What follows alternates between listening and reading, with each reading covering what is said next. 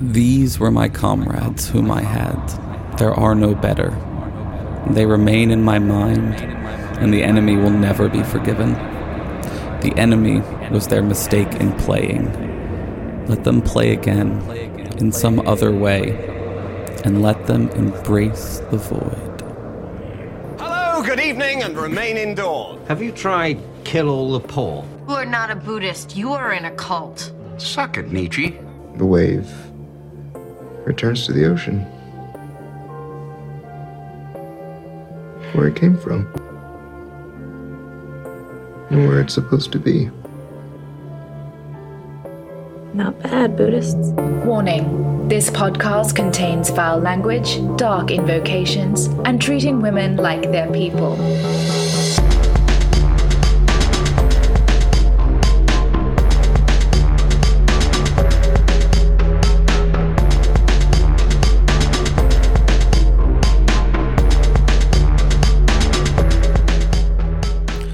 Welcome, friends, to episode 147 of Embrace the Void, where the Supreme Court has gone social justice. I am your host, Aaron, and this week we have part one of a two-part discussion in our Culture War series, so let's get dialoguing. All life ends in death, which we, as a species, are cursed with knowing, resulting in something.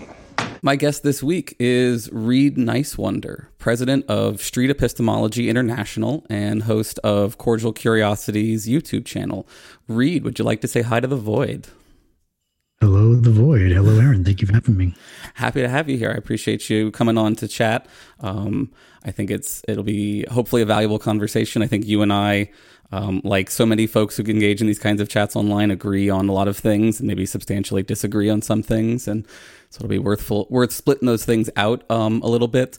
Before we get to discussing street epistemology, do you want to give folks a little sense of who you are, how you identify in ways that are important to you? If somebody was trying to get to know you quick. Sure thing. I am president of Street Epistemology International, although I'd like to have this just be like me, Reed Nicewonder's words for this conversation. Mm-hmm. And I also have a YouTube channel called Cordial Curiosity, which I've tried to employ the method of street epistemology to have conversations with people. I usually go out in public and with a table, and I used to, before the pandemic, mm-hmm. and have conversations with people anybody who wanted to come to my table to sit down to chat about whatever. Mm-hmm. And I with their consent, I upload those conversations to my YouTube channel. Mm-hmm. So what about you personally? Like, do you identify strongly with certain views? Are you of an atheist persuasion, of a secular persuasion? Where do you sort of fall in the great compass of life? I'd say like secular, liberal, humanism, that type of thing. Uh-huh. I'm not very political. I don't know too much about politics. Mm-hmm. We're trying to shift street epistemology away from like religion topics, pseudoscience topics, into more of the religious topics. And that's been a whole journey over the past year and a half, 2 years. Like, wow, I just need to learn more about politics in general, about different people's perspectives, progressives, conservatives. That's kind of been a project I've been trying to do over the past few years. Mm-hmm. Why are you all feeling here? Actually, let's just back up here a little bit. A lot of our listeners are already familiar with street epistemology. They ask me about it regularly. But for folks who aren't familiar with it, do you want to give folks just a little bit of a sense of what it is and how it arose? Sure. Yeah, it originally came from Peter Boghossian's book, A Manual for Creating Atheists, and then a few years after that book, a guy called Anthony Magnabosco started uploading videos of him trying to practice it out in San Antonio, Texas. And people have been watching his videos the past few years, and we've been prototyping various, additional methods that have kind of upgraded it to like an even better, more generalized type of way of having conversation. It's based on the Socratic method, and it focuses on like what people believe, not so much, but why and how, what are their reasons, and then how do they figure out those reasons are reliable. And we just try to do that in a nice, friendly, cordial way. And it's been a lot of fun. Interesting. So it is kind of a Socratic dialogue, like a brand name Socratic dialogue a little bit, in a sense. Do you do you feel like there are sort of slight differences in what y'all are doing compared to other folks? So, I mean, from my sense in watching some of your videos, for example, is that y'all seem to very much lean towards the asking questions side of the Socratic dialogue style. Do you all ever shift gears at any point into making assertions or like presenting thought experiments, or is it like mostly just sort of follow the formula of ask questions and then analyze later? Yeah, we mainly keep our opinions out of it. Like, ideally, after the conversation, they should have no idea what we think about the topic. Oh, I don't mean insert your own personal opinions. I mean challenge them in a sort of more robust kind of way. We do challenge their consistency of their reasons for coming to whatever they believe. If they believe with a certain reason A, but that reason could get to them to like B, C, or D, then we go into more thought experiments or ways of testing that type of thing, usually with outsider test questions or defeasibility type questions, but it's mainly still questions. But you are attempting to sort of, do you at some point assert this appears to be an inconsistency in some way? We want to like let them come to that realization through the questioning process. Okay. So what are other kinds of techniques that you feel like you would, people pick up in the street epistemology world that you think are really associated with your particular style of this engagement? We've had a lot of feedback over the years, and it seems to be working pretty well. People usually go from like just, hurling facts out at people, just yelling at people. But when people start getting to SE, they start saying their relationships are much better. By the end of the conversation, the person kind of like is happy to have had the conversation, is like thanking them for, going through that process. So that type of thing has been really good to see. So would you say, like, what do you see as the main goals of street epistemology? Are you trying to sort of bring about knowledge? Are you trying to persuade people? Are you trying to have a cordial interaction that leaves people feeling happy afterwards? I mean, ideally, right, you'd want all three, of course, but do you have a feeling about which of those in the true end in itself priority game you would put down? Sure thing, yeah. I have multiple goals. I guess personally myself, I went to film school, and I like YouTube as a format in general, but I'm like I was like a very shy, socially anxious person, and I kind of liked YouTube content around secular activism, but I didn't really know what I could do. Then I saw Anthony's videos, and I thought, well, that may be something that I could, try to work up to do, and that's been something I've done since like the summer of 2016. I usually go out once a week for the past like 4 years for like 4 hours practicing this thing. So that's part of my goals, is to practice that, personally trying to build my social skills a little bit. And also, create a YouTube channel. I did that in 2016. That was a cool thing to do. But also now that I'm in, Street Epistemology International, I've always wanted to help spread street epistemology in general. So now I like to model street epistemology as a way of having conversations, and use YouTube and other ways to spread what street epistemology can possibly do for people. Other goals, knowledge.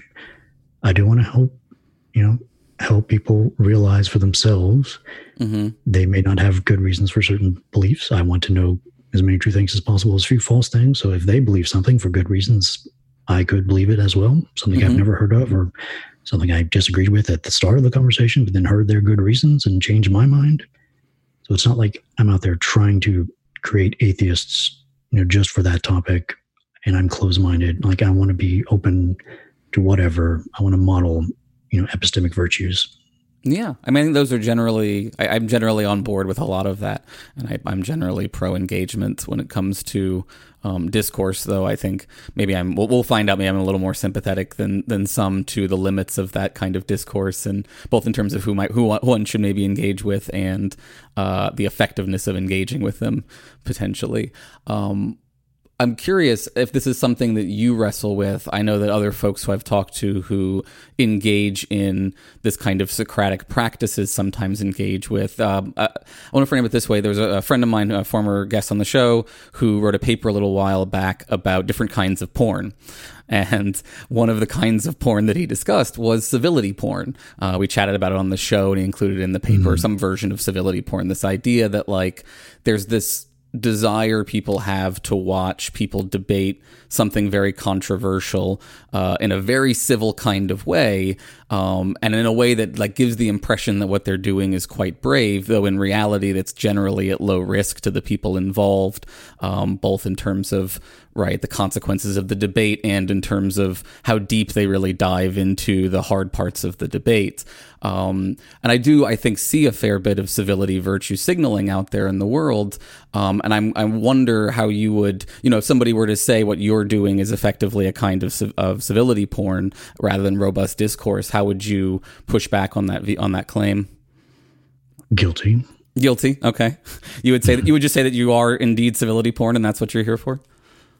I think civil conversation is more likely to help you and yourself, like yourself and the other person, reflect on your own beliefs to get to the truth more efficiently. Do you think there are cases where incivility is valuable? On an individual basis. Incivility is fine in terms of like ridicule of like some beliefs are ridiculous and can be ridiculed. Although don't ridicule them to the person's face. Just do it, as a third party, like your own YouTube video. You don't change someone's mind by insulting them to their face, usually.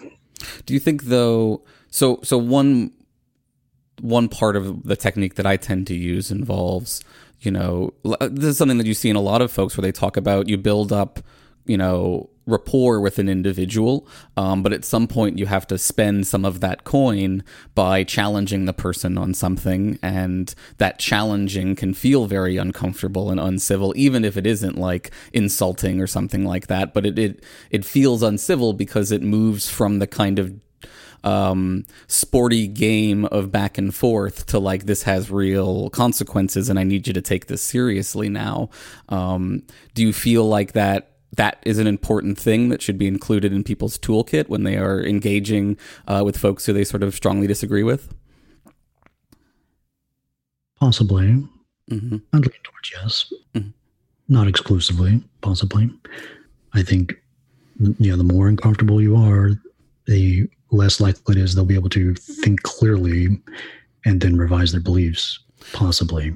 So that's an interesting way to put it, because when I think, for example, when I do Letter from a Birmingham Jail with MLK, right, the explicit goal of protest, for example, is to make people feel uncomfortable, is to heighten, is to take conflict that was outside of the consciousness, that was sort of simmering beneath the surface, and make it something that people are more explicitly forced to confront, so that you then force them to the negotiating table or force them to really address the issue rather than sort of pushing it under the rug repeatedly or addressing it in very slow incremental ways. Yeah, that's true. Yeah, it's like you want to evoke like some type of value they have, and then show how their value and their actions are just inconsistent with their values. If you did that where they just have to go privately reflect on that for certain things, progress won't be made as quickly as you can by just going out and protesting, which is a very complex subject. I don't know what I would think about it.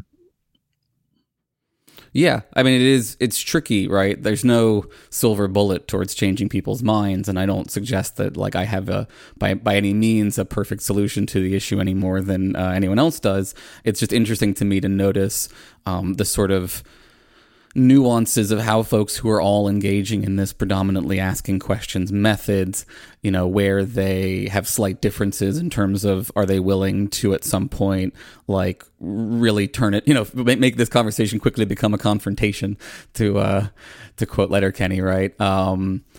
So all right, so you mentioned values there, and I'm curious, it sounds like in principle street epistemology doesn't have it isn't attached to any views except maybe the view that like it's good to engage in critical thinking for the sake of knowing things. I guess I'm curious, in practice though, do you feel like there is heavy overlap within the street epistemology and certain other worldviews or ideologies? So, for example, is it predominantly a secular community? And do you feel like there are other views that probably are in the majority within the SE community?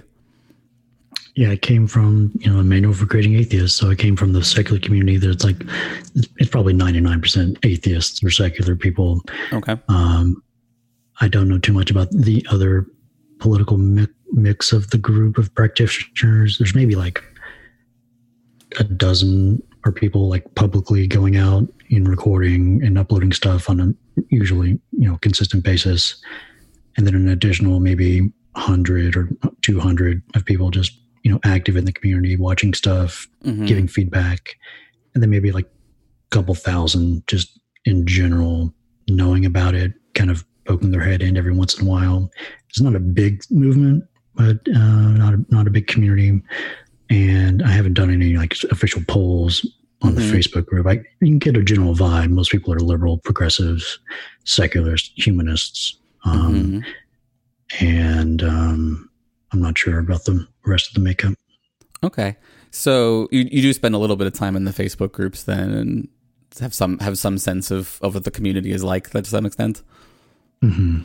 So this is good because I had some folks who had some questions specifically about those Facebook groups. So, I just want to say, I just want to reiterate and stipulate, right? I want to ask you about some anti-social justice warrior views related to a letter wiki that you were engaged in and some other discussions that we've had. And I just don't want to, I want to make sure people understand I am not in any way saying that street epistemology necessitates an anti-social justice warrior view or vice versa. It seems very clear that everything you're describing up to this point is compatible with a social justice viewpoint just as much as an anti-social justice viewpoint. So that being said, right, as you pointed out, the group is founded by Peter Boghossian, and him and James Lindsay seem to be sort of fairly substantial leaders within this particular community, and this has led to some concern amongst folks of my listeners who are generally speaking fans of street epistemology, who feel like this is in fact having a kind of influence. And I'm curious, first of all, do you feel like there is at least some possibility, some legitimacy to the idea that there is a somewhat anti-SJW view that is increasingly prevalent within the street epistemology community? And I'm also curious, are you personally sympathetic to those views? There's different ways of being an anti-SJW, I guess. There's like different perspectives you can come from. There's like the conservative, I think all the way to the far right, anti-SJW perspective. And then there's the liberal type of anti-SJW. There's socialist anti-SJWs. Sure. They are hated by many people. I'll fully agree. And depending on what you mean by SJW, like a social justice warrior, what kind of social justice are we talking about? The liberal version, or what now James Lindsay calls like critical social justice, like what people sometimes call like wokeness or postmodern neo-Marxism, that type of thing. How many people in the SE community in general are anti-SJW? I don't know. Like, I, from a liberal perspective, am against the postmodern critical theory version tentatively. And we don't really talk about it too much in general in the Facebook groups. We usually keep politics out of it. It's mainly just criticizing SE videos. That's interesting to hear, because as one of the longtime listeners who talked to me about this a little bit beforehand said that he had basically had to quit all of the groups because the kind of feminism is cancer viewpoint had become, he felt like, very dominant. Is that not something that you've seen at all within those groups? Or what do you think about that idea, feminism is cancer? Do you feel like that's something that is in line with what you were just describing as your liberal anti-woke view? Liberal feminism is not cancer. Critical social justice feminism is not good for the goals of equal opportunity for women. I'll just say that clearly. Mm-hmm.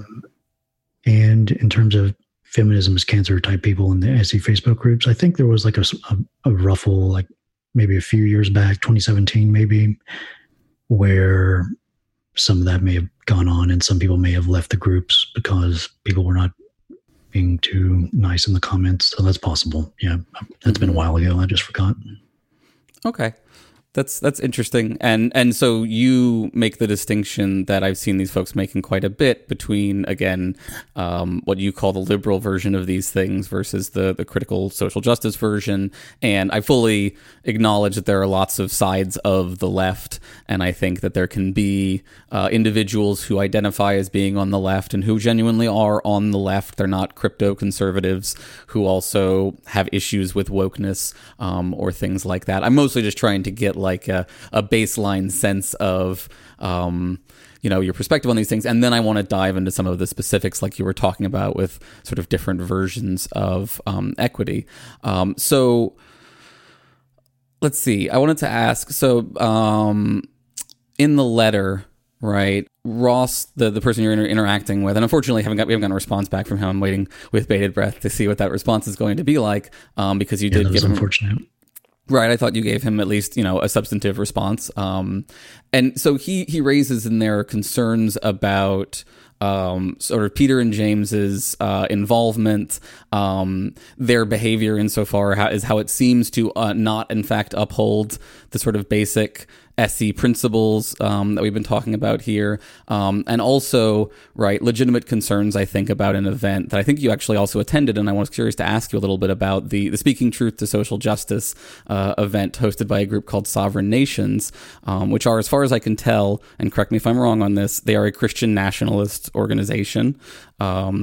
He also argued in these letters that this continued kind of uncritical support of the material by folks in SE sort of gives what seems to be a tacit approval of that work sort of to the organization more broadly. And I'm curious if you could say a little bit more about sort of what your feeling is on those issues at this point, while we're awaiting Ross's response. Yeah, if I could try to summarize Ross's concern, I think you did as well. He's worried about the association of SE with Peter Boghossian and James Lindsay, and they associate with, this Christian nationalist group, and they're in general, anti-SJW. They did the grievance study affair. They did a bunch of things that are very critical of a certain version of social justice. And if people are for social justice and they're against it, that could be a bad thing for SE in general, and then, the people practicing SE. So that seems plausible. It's just in detail, if you go into the, in context, they're not against liberal social justice. They're against a certain version of critical social justice. And their association with, a Christian nationalist group is because they share a liberal, methodology, at least in terms of, politics, a little bit. Do you genuinely think that they serve the similar, goals as the sovereign nations, who, as far as I can tell, are sympathetic to reinstalling theocratic kinds of principles? Would you say sovereign nations wants the U.S. to be a theocratic nation, like a theocracy? Well, it's complicated. I've been trying to research this a bunch. I was hoping to have their leader on the show. I haven't been able to get any responses from them on that front, unfortunately. But from what I can tell so far, they do seem to, for example, think that in order to be a conservative, you have to be a Christian, and in order to be a Christian, you have to be a conservative, and that plays out in the form of, needing to make sure that Christian theology is influencing the laws, essentially. We could haggle over whether that's technically definitional theocracy versus, the church is fully controlling it or something like that. But I think in terms of the kind of concerns that modern atheists raise, what we're worried about is the way that people keep slipping Christian laws into the books in this kind of way. Yeah, so there's definitely some concerns there, if that is true. Although, Peter Boghossian teaches ethics, I think, at Portland State University, and he brings in like everybody who he can to like, you know, to give their own opinion about certain various things. I think he brings in like the VeggieTales guy. He brings in, you know, other, you know, hardcore people with different beliefs. I think he brought in a flat earther type Christian. And I'm sure he could bring in a Christian nationalist just as easily. So he's not, you know, not afraid of associating himself with these people. Yeah, but I think there's a bit of a difference, though, here between what we're describing, right? Like, what you're describing is in a controlled educational environment, bringing in people who have differing views and discussing how those views conflict. What I'm describing is collaborating extensively, it seems like, with an organization that is explicitly illiberal in its views, in a project of criticizing other people for being illiberal, but with almost no feedback or criticism that I can tell towards the sovereign nations group for being, you know, an anti-gay, pro-life, anti-immigrant, pro-globalist conspiracies kind of group. And so it feels to me that, like, it's one thing to say, yeah, I'm willing to engage with anyone as long as I get the chance to debate them too. Like, as long as, you know, as part of my engagement with this group, I can say to this group, and by the way, I also firmly believe that you're wrong. I just agree with you that this other group is wrong, right? And it feels like I don't see any of that in their engagement with conservative organizations. Yeah, I remember, you know, it was in London at the very nice, you know, Gladstone Library, and then there was a nice hotel nearby. And it was just a one-day conference, like a few hours. But we were there for like a few days, and Michael O'Fallon was there. And like on the day of, there was maybe less than maybe 50 people, 50 to 60, 70 people. And the makeup of the day was mostly some conservatives, some like explicitly atheists, you know, secular liberals. I was there. Anthony Magnabosco was there, and a few other people from England. I think Andrew Doyle was there. You know, the guy who wrote, you know, Woke, A Guide to Social Justice, that parody book. He was there. The trigonometry guys were there. So these were like, you know, and they're pretty, you know, centrist liberal, some a little bit of conservative. The makeup was not majority Christians. It was mainly like center left, center right people. People unified around the anti-social justice axis, right? But from differing, what they would say are differing political axes potentially. I'm curious, actually, since you're, I mean, this is really useful for me, actually, because I really did want to learn more about this group and learn more about, like, this, you know, all I have of the convention, essentially, is Godless Spellchecker doing a live tweet of it. So, like, you know, I'm curious, for example, what were the demographics as well within the group? Was it, like, for example, predominantly white? Was it entirely white? Was it a mix, do you feel like? Probably 90% white, 80% male. Yeah. Just curious. So we've jumped ahead a little bit here. Actually, wanted to ask you a little bit more about stuff from the letter and things as well before we, because like I think there are multiple concerns here, right? One is these individuals who are sort of flagship personas, brands for this particular group are, you know, engaging with individuals who may also be, and I know that people hate this word, but I used to use this word long before it became problematic, but right, who are problematic, right? Okay. Yeah. There used to be my nice ethics person word for saying you're doing something immoral, but I don't want to make you really mad yet. And now I have to hedge even farther. But right, when I was asking you about this stuff, right, I brought up to you, you brought up in the letter Peter's book, How to Have Impossible Conversations, as a sort of example of good street epistemology kind of training. And then I asked you about a Wall Street Journal op-ed that the two of them had wrote, very concurrently with the publishing of that book entitled Social Justice Warriors Won't Listen, But You Should. And this struck me like as a pretty harmful Wall Street Journal article op-ed for the discourse, right? That like, here's the opening line. They say, it would be charming for advocates of social justice ideology to say, we need to have a conversation. Were they not almost uniformly dreadful conversationalists? Now, when I presented this to you, your response was initially, at least, it seemed like that you generally agreed with the thrust of the paper. But you also at the same time acknowledge that like that kind of way of engaging is maybe not the best from a social epistemology perspective. So, I mean, I'm curious, do you feel like this is still, modeling good street epistemology behavior? And if not, what is it within the article, I guess, that you want to expand on that you did sort of feel like you were more in agreement with? Yeah, that was last year, I think, that article. Mm-hmm. So that's 2019. And they've been critical of social justice, I think, at least since 2014, 2015. It didn't start out this way. They did want to start, having conversations. They did want to politely ask, what do you mean by equity, diversity, and inclusion, these types of things?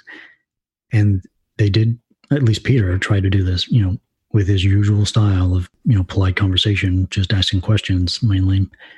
And he got consistently rebuffed and called names and, those types of things. So then it's just been, after a while, then he tried to like, okay, now if they're not going to listen or if they're not going to talk to me, I'll do like a satirical hoax, try to expose, these ideas. And then they got really mad at Peter. And then there's like no chance he's going to talk to anybody probably. So now he's just, he's probably not going to be able to have a nice conversation with most people around these ideas. So then he's just doing, a hard critic of these things. But other people may have the opportunity to have conversations with people who believe these types of things. But he's saying, if you do that, you will most likely just be called names as well. So, but you should still listen to them, try to use, his methods and how to have impossible conversations. Like there's a whole section in the book of like, talking to a dialogue, just listen and listen more and listen. But, for them, he's not going to be able to, you can't have a conversation with someone who does not want to have a conversation. Even, that still is not an impossible conversation. That's just like not even on the table. So yeah, go ahead. Yeah, no, I mean, so it sounds like you're characterizing him as someone who has experienced substantial grievance as a result of his engagement with other people and has become, it sounds like, somewhat radicalized in the way that he is willing to engage or thinks about this particular issue. Do you think that's a fair characterization of where he's at this point? Yeah, he probably suffered like trauma at this point, maybe. Yeah. And I mean, I don't want to downplay that. I do think that psychological trauma is important, and I do think that people get traumatized on the internet by, the way that people engage with them, the way that people criticize them. That even those of us who are, hardwired for resisting it, eventually, I think it does cause various kinds of burnout, and maybe that's part of the explanation for why it seems like James Lindsay is also being radicalized on Twitter in his ability to engage with folks or lack thereof. So I'm not unsympathetic to that. It just seems like it seems like a big problem if their main view is the people that they are disagreeing with are the radicals who are refusing to engage and are, obsessed with grievances, right? It becomes very hard, I feel like, for those of us who don't necessarily strongly identify with either view. I'm more sympathetic to the social justice view, but I'm not a critical theorist. I'm just a boring analytic ethicist. It makes it very hard, I feel like, from the outside to tell what is actually going on here. How much of this is legitimate and how much of this is, these people got, called Nazi on the internet one too many times. And so now they think that social justice is collapsing Western civilization. So what were the other claims in the article? Within the Wall Street Journal article? I think I pulled up another one up that I saved, actually. I had to sneak around there. Stupid paywall. Paywall. Okay, here we go. Right, when they tell you that science is merely one way of knowing among many and that it's used to uphold dominance and oppression, believe them. Do you think that science is ever used to uphold dominance and oppression? Mm-hmm. Okay, so is it weird to suggest that like there's nothing to that, the way they seem to be suggesting that in the article, that like these are, you know, the ravings of a mad person, but you should at least listen to them because they take it seriously? I was just thinking of science as a dominance and an oppression thing before. I think a lot of their ideas come from this book, kind of The Inquisitors, and it talks about liberal science as like the kind of the game liberal societies are playing in terms of knowledge production. Mm-hmm. And liberal science is oppressive by design. It does marginalize. That is a feature of it, not a bug. You know, we can't have all ideas on the table equally. Some have to be criticized. So it does marginalize things deliberately. And that can harm and that can cause people to suffer, especially people from marginalized backgrounds. Mm-hmm. Their ideas may have been historically marginalized as people, and then their ideas may not be getting a fair shake in terms of scientific enterprise. So that's just something you got to be on the lookout for. But what was the other question? Well, so I mean, that sounds like, you know, what a lot of us on the social justice leaning side of things sort of think about this, right? I mean, you can find views if you dig deep into postmodernism. You can find certainly views that say that like maybe there's no objective truth, but right, a lot of folks will just talk about how we have difficulties with getting access to the objective truth, and that, you know, science is a method for achieving that, and it's amongst the better methods, but it is potentially still a flawed method and faces a variety of problems and is limited by our culture in these kinds of ways. And that seemed like a very reasonable point to me. And I just have a trouble then squaring it with where, like, for example, you said in your response in the letter that you think that social justice, capital S, capital J, is hostile to humanism and reason, right? It seems like there's a bit of a Mott and Bailey here thing where, like, are we just saying, you know, the SJWs are a little too worried about, the influence of society within science, in which case we kind of agree with them, but maybe they take it a little too far sometimes and we should rein that in a little bit, but it's a reasonable idea? Or are we saying that these folks think that science is an abomination and should be burned to the ground, right? Which is a way that I see them sometimes talking. Where you see James characterizing some social justice people as saying those type of things.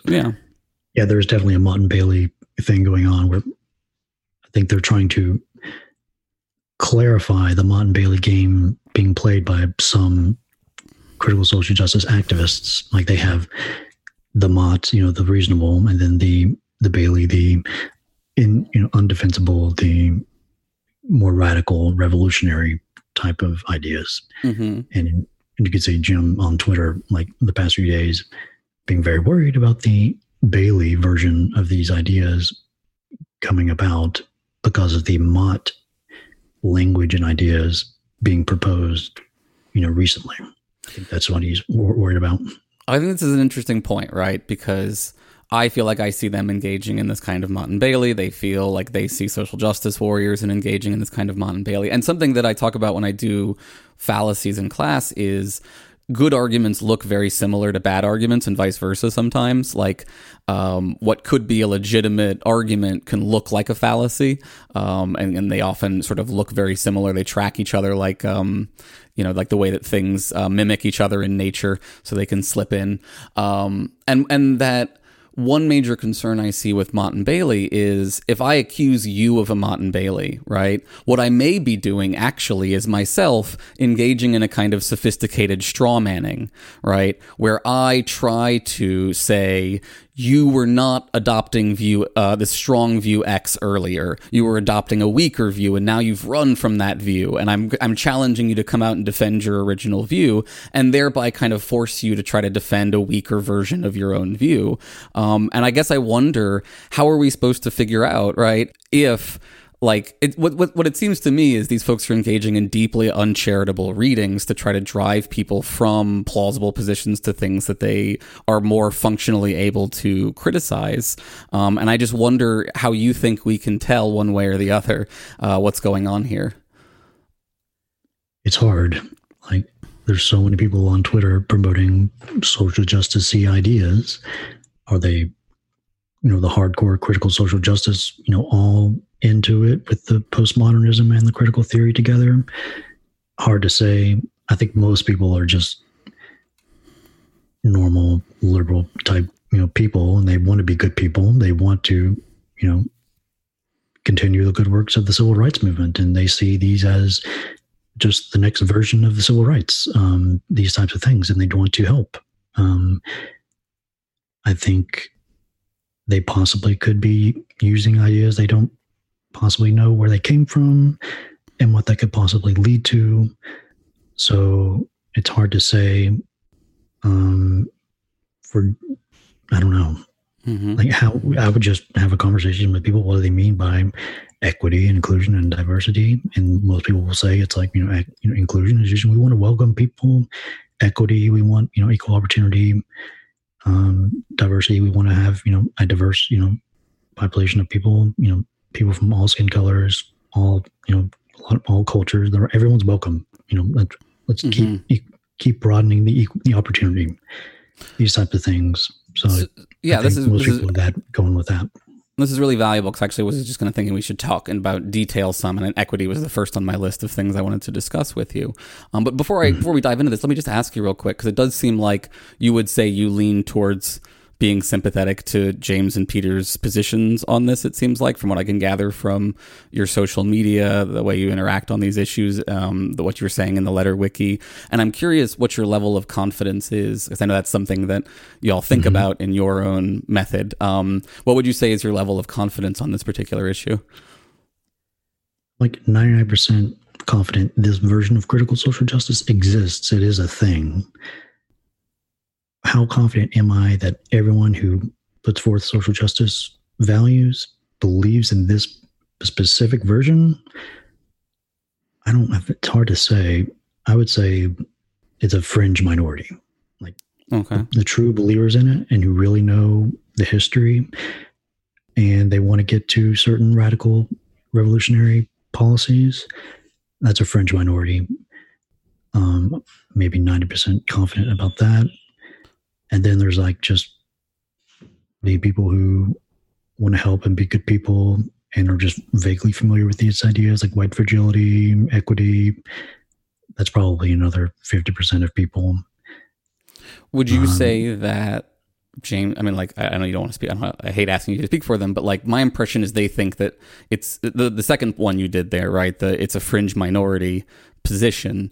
They seem to suggest that it's not, that it's running rampant across society, it seems like. Do you disagree with them on that? I think the people who actually believe it and know about it are all pretty much academics. And some people in the media and like in journalism, maybe they believe it a little bit. Still, that's not many people. It's just those ideas have been kind of leaked into the general culture, and people want to be good people and use these ideas to be good people, and most people don't know where they're coming from. So I think they would say that it's been institutionalized with people who have great good intentions. It's like he's saying, it's a Trojan horse. He's saying, that type of thing. Right, which is the name of his video with the Sovereign Nations folks. The name of their video with them talking about these issues. They're like 3-episode series. Yes, and I want to dive into my concerns about how what you just said is eerily similar to the kind of anti-globalist conspiracies that I'm deeply concerned about a lot of the time. But I think we should really talk about equity first, and then maybe if we manage to make it into a part 2 here, we can talk about those conspiracy theories a little bit more. But you brought up equity, and I really think this is important to like drill down on some specifics here, right? So this has become a major stalking horse with these folks, and as you have sort of pointed out, right, a common complaint is that what normal people hear when they hear the word equity is not what these critical theorists mean when they say the word equity, or what these social justice warriors mean when they say the word equity. So I'm curious, first of all, could you give me what you think the social justice warriors' definition is of equity? What do they mean when they say equity? And why does it deviate from what seems like what you think, I think, is a kind of good version of equity, right? I assume that you're in favor of some versions of equity, just not theirs, as has been the theme here. Sure. And you've heard of Jim's website, New Discourses, and he has like a translation from the wokeness or something. Yeah. What do you think about that dictionary as being, I mean, this is again, like, this gets back to the questions of street epistemology, where like, is it useful to create a dictionary that feels fairly one-sided in this kind of way? I think it's useful to have the Mott and Bailey versions distinguished. Okay. Or the liberal. He has a bias. He is a liberal, and he sees the social justice language and usages in these terms as explicitly anti-liberal, and he seems to be pretty persuasive in that, because he just quotes them from their resources and gives their sources. Okay. So do you want to give a source from that there or something, I guess? Yeah, here's the page from Equity, and it's like a 1-paragraph thing. Want me to just read that? Sure. The Equity. The notion of being fair and impartial is an individual engages with an organization or system, particularly systems of grievance. It reflects processes and practices that both acknowledge that we live in a world where everyone has not been afforded the same resources and treatment, while also working to remedy this fact. Equity is often conflated with the term equality, which means sameness, and assumes incorrectly that we all have had equal access, treatment, and outcomes.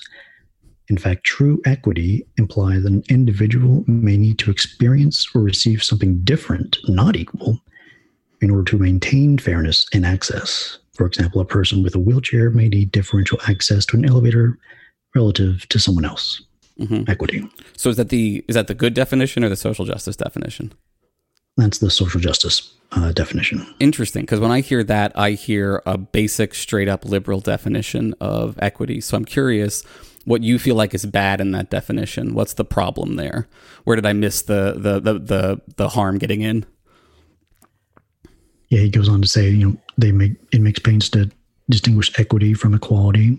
I fully agree. It's different from equality in the sense of, let's use income tax, for example, right? Flat tax versus progressive income tax, right? A progressive income tax is equitable, whereas a flat tax is equal.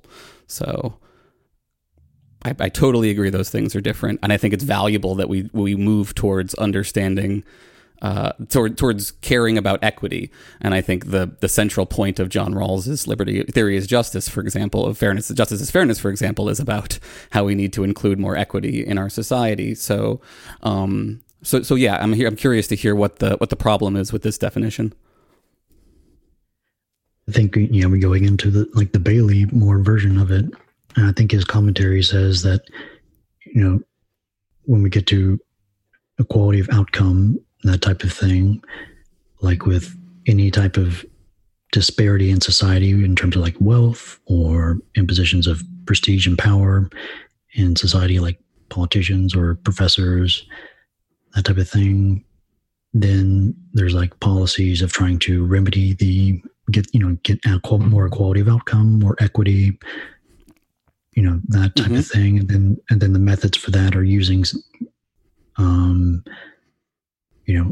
trying to figure out who is most historically marginalized, like trying to figure out who is the most oppressed using intersectionality, and that type of thing.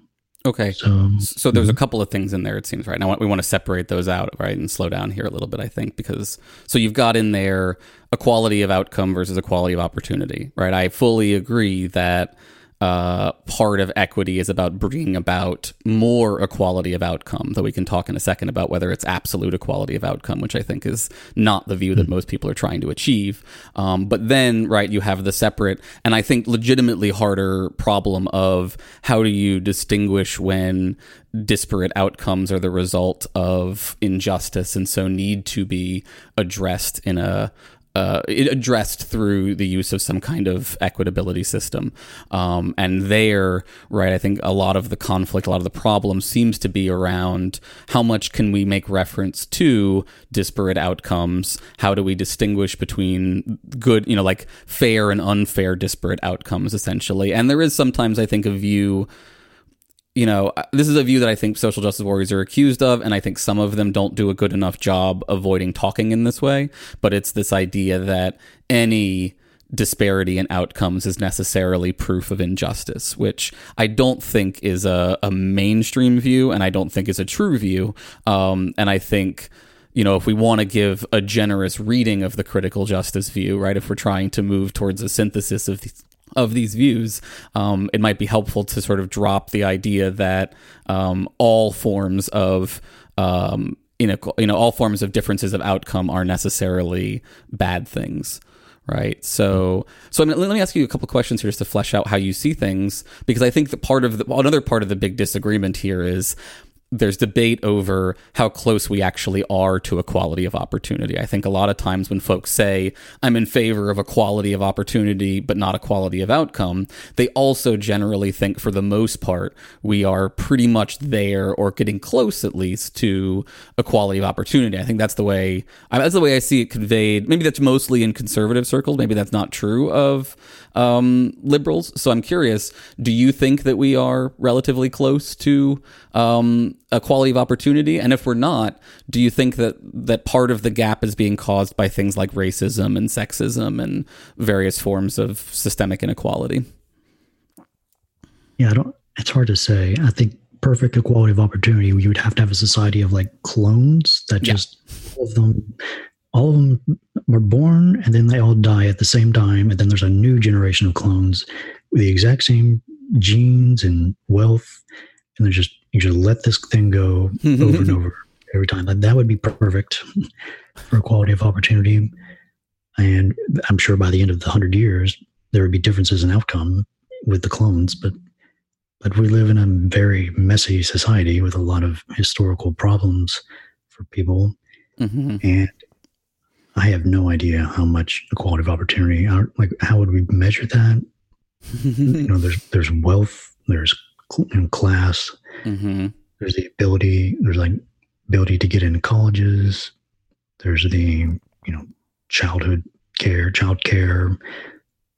there's so many factors you could use. I have no idea.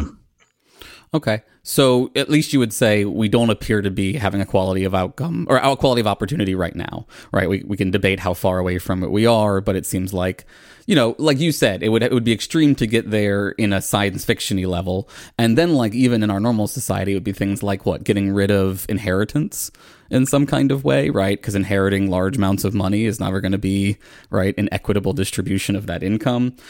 So you do see that there are some inequalities of opportunity, and I'm curious, what about the question, do you see that some of them are the results of race, gender, sexuality, other kinds of, other things that are studied by the grievance studies?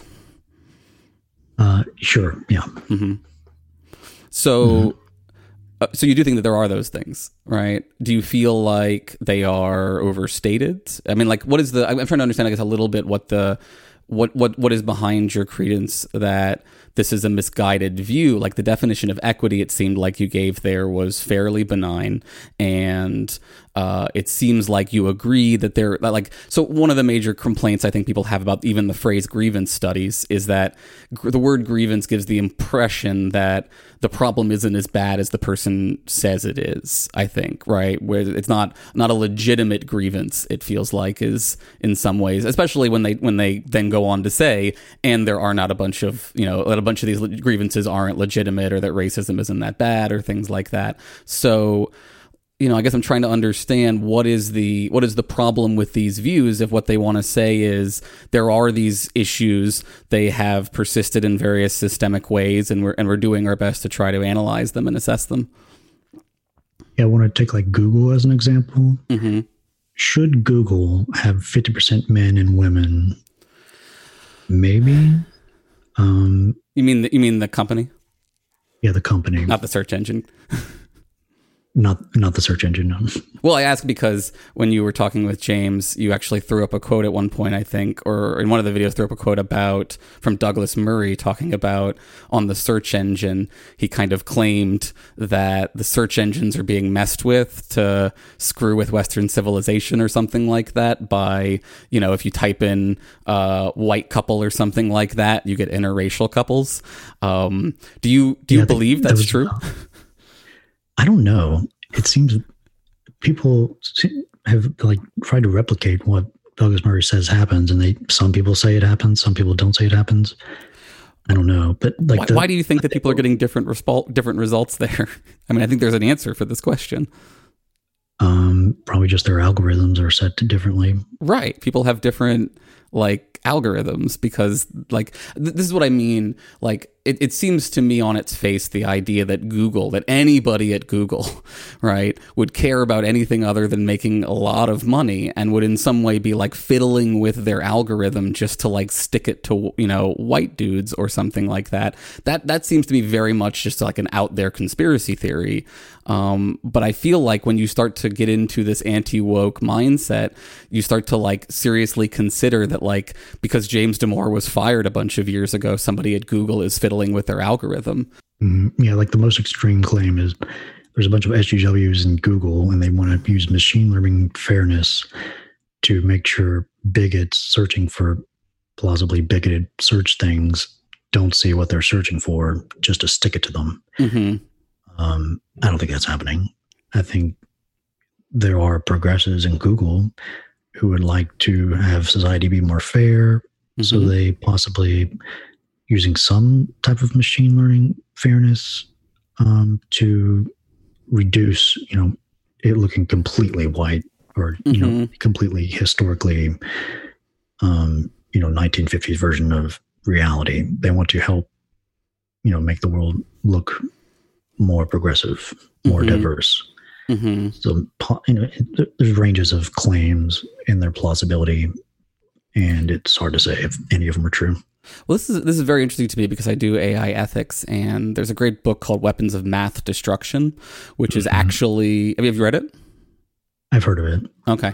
It's a book about how algorithms in various ways sort of launder traditional inequality into a, safer feeling, objective, quantified format that alleviates people of responsibility while still continuing to promote various kinds of injustice. And so, for example, if you pull out your phone and you type in, I talked to the doctor, right? It's predictive text. The next thing is going to be he, because not because, the patriarchy decreed that it should, choose that word next, but because we as a society traditionally have a lot more male doctors than female doctors, and the learning algorithm learns that, right? And it learns how to, predict what the likely outcome is there, but it can then have sort of reinforcing effects on people's behavior in all sorts of weird ways. That's a sort of minor example, but of course there are sort of far more scaled up examples with concerns about algorithms and hiring, and things like that. So, I'm curious, do you feel like that kind of AI world is actually causing more harm, or in many ways is a big problem for social justice, in a way that if it was, if it was true that these tech companies were dominated by social justice warriors, that you'd think they would address these problems a little more effectively, right? Yeah, if we had completely neutral algorithms, they would probably reveal the biases in society effectively. So if you want to reduce that bias culturally, Google may want to do that. I think they may try to do that, because it seems like a good thing to possibly do. So maybe, not sure. Yeah, there are attempts by the hiring companies to try to weed out the parts of their algorithm that implicitly bias them towards certain groups or against certain groups, and they can do so. And the problem is the algorithms can learn this stuff. As one of my friends likes to say, from the algorithm's perspective, human beings are really racist and sexist, and their job is to make us more effective racist, sexist people, right? So like they don't know any better. But like these critiques, these to me are fundamentally like social justice, critical theory kinds of critiques. They're attempts to point out that, you know, systemic racism that existed in the criminal justice system, for example, is being further reinforced by various kinds of algorithms that are being used in those systems that have been trained on historically biased, racially tainted data. And so I'm curious, do you think that those kind of critiques are valuable? And would you be willing to consider maybe that like those are good examples of critical theory, and that really the problem isn't critical theory overall, it's just certain, you know, a fringe of a fringe in a sense, rather than like this entire theory writ large is bad? Yeah, it's like, why do we need to use critical theory when liberal methods could do the work, do the job just as easily? And if critical theory is what is, you know, is actually a thing as described by James, is like not so much concerned with, you know, reality, it's just trying to problematize whatever. It's hard to say. Like, I'd like to just use the liberal methods that seem to have been working pretty well. What do you mean by the liberal methods here? Because to me, liberalism is we allow people to engage in any behaviors that don't directly harm others. That's the sort of classic John Stuart Mill liberal position. I'm not clear on how that model would address the way that systemic inequality is being transitioned from, you know, analog to digital, essentially. It's sorry, my mom's in the back. I think the liberal methods come from like the liberal science methods from kind of the Inquisitors, where you can use just public criticism to say we have a goal, we want society to be more fair. These algorithms seem to be perpetuating stereotypes that we'd like to not be perpetuated. Therefore, fix the algorithms. Reason, evidence. There you go. What if our evidence, though, is that the algorithms are continuing to make for inequitable, what would seem to be unequal outcomes, right? If like before algorithm, people of color are disproportionately put in prison, after algorithm, disproportionately numbers of people are put in prison, wouldn't someone like James say, well, how do we know that that's not just the fact of the reality, that like the algorithm is actually correct and that like black people just do more crime or something like that? I was distracted. Can you ask that a question again? Yeah. So I'm just like, when we make the claim the algorithm is still biased, what we are effectively saying is there was an unjust distribution of outcomes beforehand, and there continues to be an unjust distribution of outcomes. But as you've raised some concern that like merely pointing to different distributions doesn't prove there's an injustice there. What would lead us to then, on the view that it seems like you're defending, what would lead us to say that there's any problem after the algorithm has been implemented? That like, how do we know that there's a problem with the algorithm? What I'm hearing you say is critical theory would be the way to diagnose this problem more effectively because of the disparate outcomes. I'm not sure what I'm hearing. Well, yeah. So what I would say is that the theory would be better at pointing us towards hypotheses, and then I think part of the problem is going to be that part of the way we assess those hypotheses is going to be in the form of this outcome appears to be, you know, unequal, and here's a bunch of reasons for thinking why that inequality is the result of race or gender or something like that. And the problem is it's going to be an inductive process, so we can never say for certain that those things are the actual causes, but like in theory, so here again is another problem, right? The work that gets done in trying to make the case empirically that like there is a problem here, it often then gets undercut because people claim that the social sciences aren't serious science and the data that they're putting out about these issues isn't accurate and we shouldn't rely on it. And it's part of the agenda, right? The big problem is that a lot of folks will say that the folks putting out that data are part of the conspiracy to promote social justice. Yeah, that's a common conservative critique I hear. Like, just all of social science is left-wing bias, just not science. It's something to be ignored. But I mean, it's not just the conservatives on that one, right? It feels like the intellectual dark web, the reactionary centrists, right? The classical liberals, whatever we would like to call that other group, has also generally sort of argued that like these departments should be shut down wholesale, right? When COVID hit and someone tweeted that like their African studies department was going to face serious cutbacks, right? James's response was, this is one of the best things to ever happen to academia, right? Like they generally think that it's not a few bad apples in these departments. They feel like the study itself is fundamentally corrupted, which seems like a much stronger claim.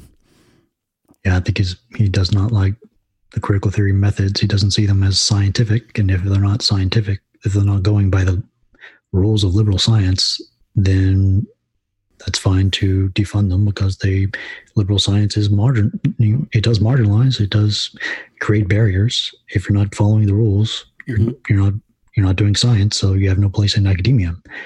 I think that's what they would say. So do you think personally that the data that people amass that suggests that the criminal justice system in America is unjust on racial grounds is legitimate scientific data, or is it pseudoscience? If they're using critical methods, then I don't know. Okay. I would need to know if they're doing rigorous methods and if they're allowing criticism and not just calling people who criticize them racists. So I think we want to be careful there, right? Because you don't want to assume that critical methods are not rigorous methods, right? I understand that that's part of the argument that's been suggested here, but right, if critical theory, it seems like, could include positive behavior as well as the things that these folks are critical of, then it seems like amongst the things it could include are rigorous versions of critical theory, right? Possibly, yeah. Okay. Actually, I realize we're running really short on time here. Do you want to maybe take a pause and are you able to continue a little further? Yeah, I'm free. Okay. Free time anytime. Great. So we'll take a little part 1 break here and we'll be back for a part 2. Before we do that, while folks are waiting for the part 2, do you want to let folks know where they can go find your stuff? Sure. You just search Cordial Curiosity and I think you'll have fair Google algorithms to find me on YouTube or Twitter or Facebook. Actually, the YouTube algorithms support you because you're part of the road to the on-roading towards the alt-right, right? I don't know if you've... That's a joke about data recently. Sorry. There's data. One of the algorithm problems is that these systems, some have argued, go from less radical videos to more radical videos, and that's part of the way the radicalization process happens. I've heard about that. But yeah, maybe that's something else we could talk about. Yeah, absolutely. But I really do appreciate you chatting, and I will we'll be back again shortly. Thanks. As always, I'd like to thank our listeners and patrons who make the show possible. And I'd like to thank some new patrons, thanks to Aripsa and the testimony of Mushroom. As always, of course, I want to thank our top patrons, our $20 tier patrons, Jesse Rabinowitz and Brenda Goodman, Jude Law's Canadian accent in Existenz makes my pussy throb, blacknonbelievers.com, blacknonbelievers.com, blacknonbelievers.com, and Chad T. And of course, all the love and thanks to our top tier $40 lifetime support patrons, Dave Maslich and the venerable Richard Milhouse Nixon. Thank you all so much for making all of this possible. I really hope you're enjoying the content that is coming about as a result of your donations. I'd also like to say, if you'd like to support the show, please leave us a 5-star rating and a review on your podcast app. Follow us on Twitter at ETVPod. And if you notice a small void growing within you, consider supporting us financially at patreon.com/embracethevoid. Just $4 a month gets you our bonus book club content. We'll be starting a new book soon, so join in. Most importantly, remember, you are the void. And the void is you.